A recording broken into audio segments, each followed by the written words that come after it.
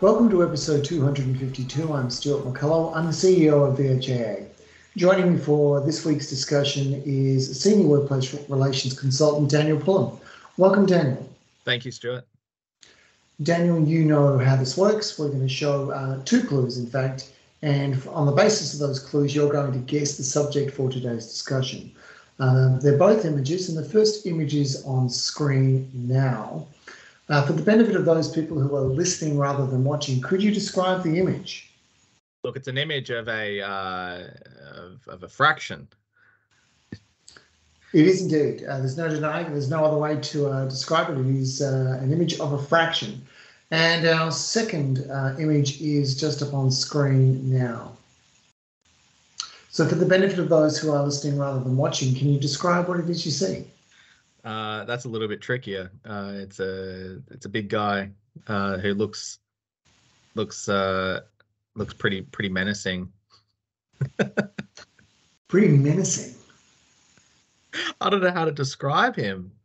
All right. Would it help if I told you that the name of the character being played is Al Del Vecchio from TV's Happy Days? Oh, maybe I was a mile off then. All right, well, armed with that information, what would you say is the subject for today's discussion? Look, if it's all about Happy Days, it has to be the public holiday matrix. Daniel, to put this in Happy Days parlance, you have truly jumped the shark. So we have fractions on the one hand, we have Al Del Vecchio on the other, put them together and you have fractional. So we're going to be talking today about the fractional provisions of the Medical Specialists Agreement. And Daniel, notwithstanding your lack of knowledge about Happy Days and the fact that you had truly jumped the shark before, I'm hoping you know more about this particular subject. So let's start with a simple question. What is a fractional? Yeah, look, I hope that I know more about this than I do about Happy Days as well. So fractional is a mode of employment that is captured within the Medical Specialists Agreement, and it only applies to medical specialists. So leaving medical specialists aside, when we talk about modes of employment, we immediately think of things like full-time employment, part-time employment, and casual employment. That's correct. But fractional is a unique mode of employment, although over time it has begun to resemble part-time employment while retaining a number of what we could say truly distinct features that don't ordinarily associate with part-time employment. So is the term fractional defined by the agreement?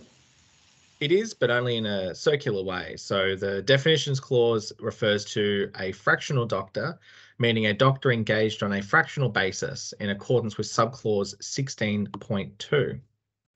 Daniel, I feel that in a none too subtle way that does take us to clause 16.2. What does that say? It provides that a fractional doctor is one who is engaged by the health service to work 38 hours per week or less for the treatment of health service patients and other agreed duties/commitments. So 35 hours, 35 seems like an odd choice. Where does it come from? It's derived from the idea of a sessional doctor, and historically a session was 3.5 hours. All right, so the effect of that is it's effectively capped, for one of a better way of putting it, at 35 hours. That's correct, but it is worth noting that a fractional may be engaged for a fixed term. All right, so they're not precluded from that type of employment. So the obvious issue is how this unique mode of employment engages with the entitlements under the agreement. So, for example, do fractionals have an entitlement to clinical support time? They do have an entitlement to clinical support time, although there are some unique provisions for fractionals who work minimal hours. Right, so those are set out at clause 18.2 of the Specialists Agreement, and we have them up on screen now. So you'll see there fractional doctors working minimal hours, and it talks about in case where the health service has deemed a fractional doctor to be working minimal hours, they use a template letter to direct them not to perform any clinical support duties, and such a proportion of time for non-clinical activity may not be allocated. Interesting thing about clause 18.2, Daniel, is it doesn't define minimal hours in terms of a number of weekly hours. That's correct, it doesn't. And sometimes a member will have a number in mind in terms of what minimal hours means, but the key question is whether the doctor is required to perform clinical support duties. So a person who is working minimal hours may be less likely to be required to do clinical support duties, but it's important not to assume that just because of the number of hours alone, that a person isn't required to perform that work. So you should consider the number of hours to determine whether they might be reasonably minimal, but also to look at what is required in terms of the work itself. If so, then the template letter can be used to make it unambiguously clear that clinical support duties aren't required. And Daniel, that point is then summarised at clause 18.2b, which provides that the health service is to consider the individual circumstances, such as current duties and responsibilities, when determining whether the fractional doctor is working minimal hours. And the other thing to note is that whilst a person may generally not be required to perform clinical support duties, if they are required to do so for a period of time, they must be allocated clinical support time. That's a really good point. So that is covered off at clause 18.2c, which talks about where the doctor is required to perform ad hoc non-clinical activities. A quantum of paid clinical support time for a fixed period may be agreed, following discussions with the head of unit to facilitate the performance and payment for these ad hoc non-clinical activities. There are two critical clauses, Daniel, for fractional doctors, clauses 29 and 30, and I want to go through those in a little bit of detail. So clause 29 concerns hours of work for fractional specialists, and it provides that subject to the clause, the ordinary hours of work for a fractional doctor will be in accordance with their fractional allocation of hours as agreed between the health service and the doctor. Which is really not very different to part-time employment. That's correct. So the maximum number of ordinary hours of work for a fractional doctor is 35 hours per week. So that's the 35-hour cap that we talked about before, and we'll talk about that a little bit more in a moment. So there are also some terms that really reflect part-time employment in that, general sense. So it provides that at the time of engagement, a health service and a fractional doctor will agree in writing on the following matters. So a regular pattern of work, specifying at least the hours worked each day, and which days of the week the fractional doctor will work, with any variation to that regular pattern of work being recorded in writing. We've talked a little bit there about the fraction being agreed. What happens where additional hours are performed by the specialist and they go beyond the agreed fraction? So what subclause 5 provides, and this is new in the current agreement, is that work required by the health service to be performed by a fractional specialist in excess of their fractional allocation, as determined pursuant to clause 30, will be compensated by payment at no less than the applicable fractional hourly rate prescribed for ordinary work at Appendix 2, or in accordance with an agreed local arrangement. This would exclude work performed on a fee-for-service or scheduled fee basis, or where the doctor is compensated in a way other than salary. So there are a couple of observations here. It's unusual to have two options. The first of these says that the rate will be no less than the applicable fractional rate. How does that apply in the context of fractional rates being in bands that vary depending on the number of hours worked? So what we would say is that through the reduction of the bands that exist in the current agreement for fractional doctors, we've gone from 5 fractional remuneration bands down to 3.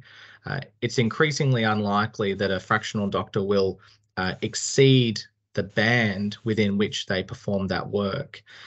We have explored this option with a number of health services, and at least from our conversations with hospitals, the consensus is that the doctor should be paid their rate of pay that they receive within the band they're contracted within.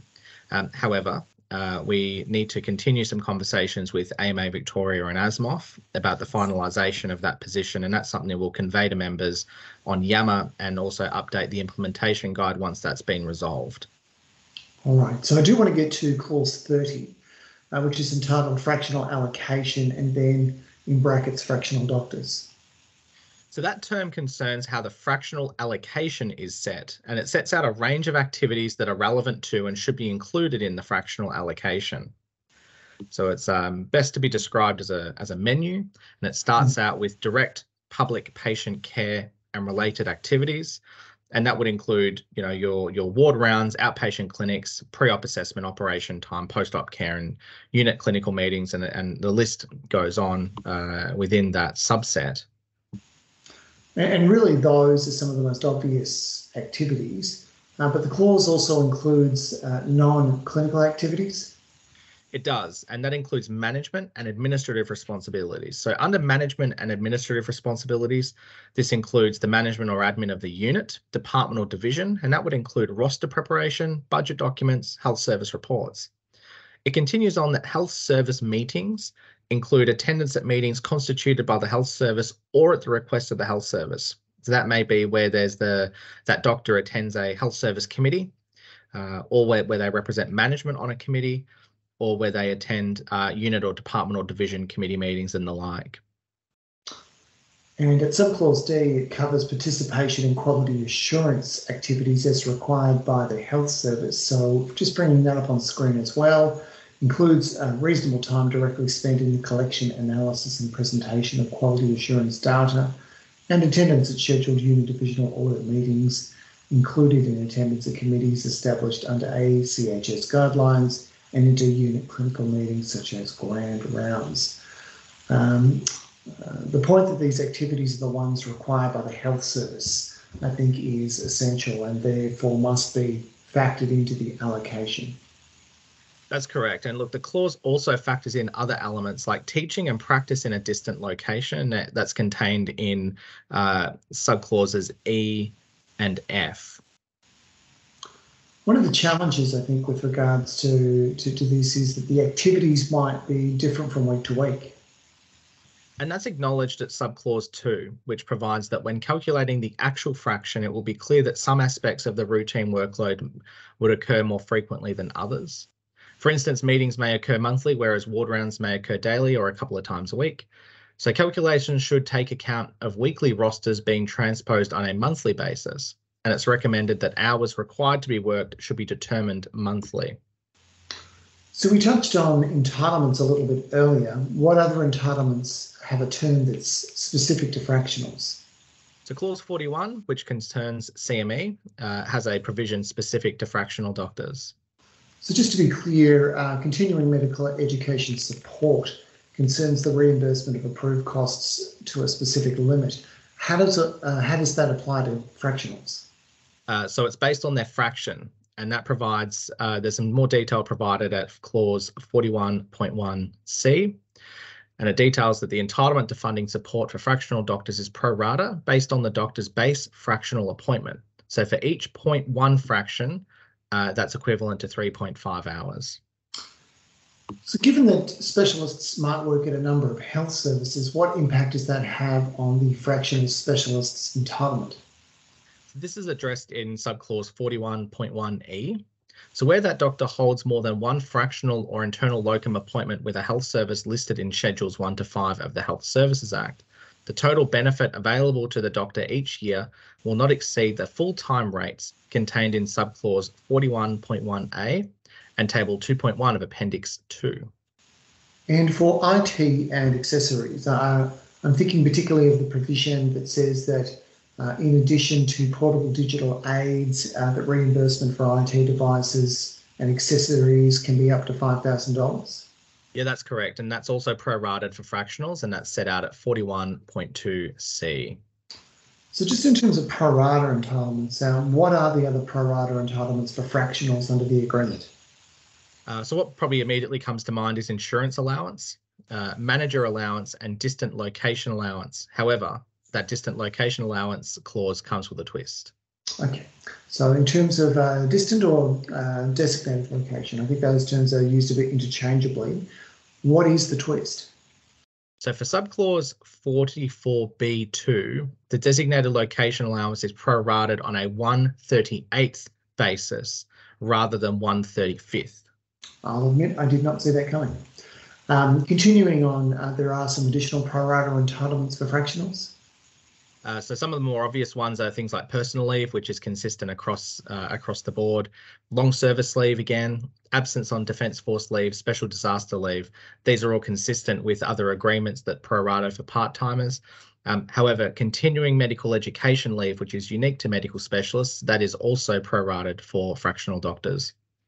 And there's also a provision around electing to be a fractional under the parental leave clause, which by its nature is quite unusual. And that's at clause 54.19, which entitles a doctor to request a flexible working arrangement for reduced hours on a permanent or temporary basis after parental leave, and they would be paid 1/38th of the individual doctor's salary. Which sounds very much like a part-time engagement. It is, and we would say that that is, very clearly the traditional form of part-time employment, where it's, 1/38th of the doctor's full-time salary. It is a limited part-time arrangement, which was only available to those on parental leave. So it's clearly confined to a specific circumstance. Why have it? So one of the unusual things about this agreement is the difference in rates between fractionals as is against full-time rates of pay. And we're going to unpack that in just a moment. So a full-time doctor may not be on the agreement rate. So this is a mechanism to have true part-time employment where a doctor receives a proportion of their contracted full-time rate as part-time employees do. So by retaining the same hourly rate, it ensures that the doctor isn't discriminated against for taking parental leave. So in that circumstance, Daniel, what work does subclause F have to do? So F provides that a doctor may at any time elect to have their employment engagement under this clause or clause 14 changed to a fractional basis on the same hours. The point of the part-time employment option for reduced hours after a return from parental leave is to ensure that the rate of remuneration isn't reduced. But if the rate was less than the relevant fractional rate, then the doctor can be fractional. Okay. We touched before a moment ago on the issue of different rates between fractionals and indeed between fractionals and full-timers. So it has to be said that it is a very unhappy thing to have different rates for the same work performed by people with the same qualification. As a starting proposition, I think it's fair to say that that's an undesirable set of circumstances. I would agree. So for fractionals, as we mentioned earlier, there were 5 different bands, and that varied based on the hours worked. So from 1 July 2022, there was some consolidation from 5 bands to 3. And so by definition, by reducing the number of bands, it means that those bands are wider. That is, each band covers a broader spread of hours. That's correct. So we have different rates but less variation. But this issue of different rates for the same thing goes beyond fractionals and does extend also to full-time employees. It does. So there are different rates for the same year of experience within the fractional structure when it's compared to the full-time rate. And that, it has to be said, is an obvious area for reform at some point. Agreed. And it should be noted that there will be a ministerial review which will turn its mind to a range of issues, including the different modes of employment. All right, Daniel, well, thank you for taking us through the fractional provisions of the specialist agreement. Thank you, Stuart.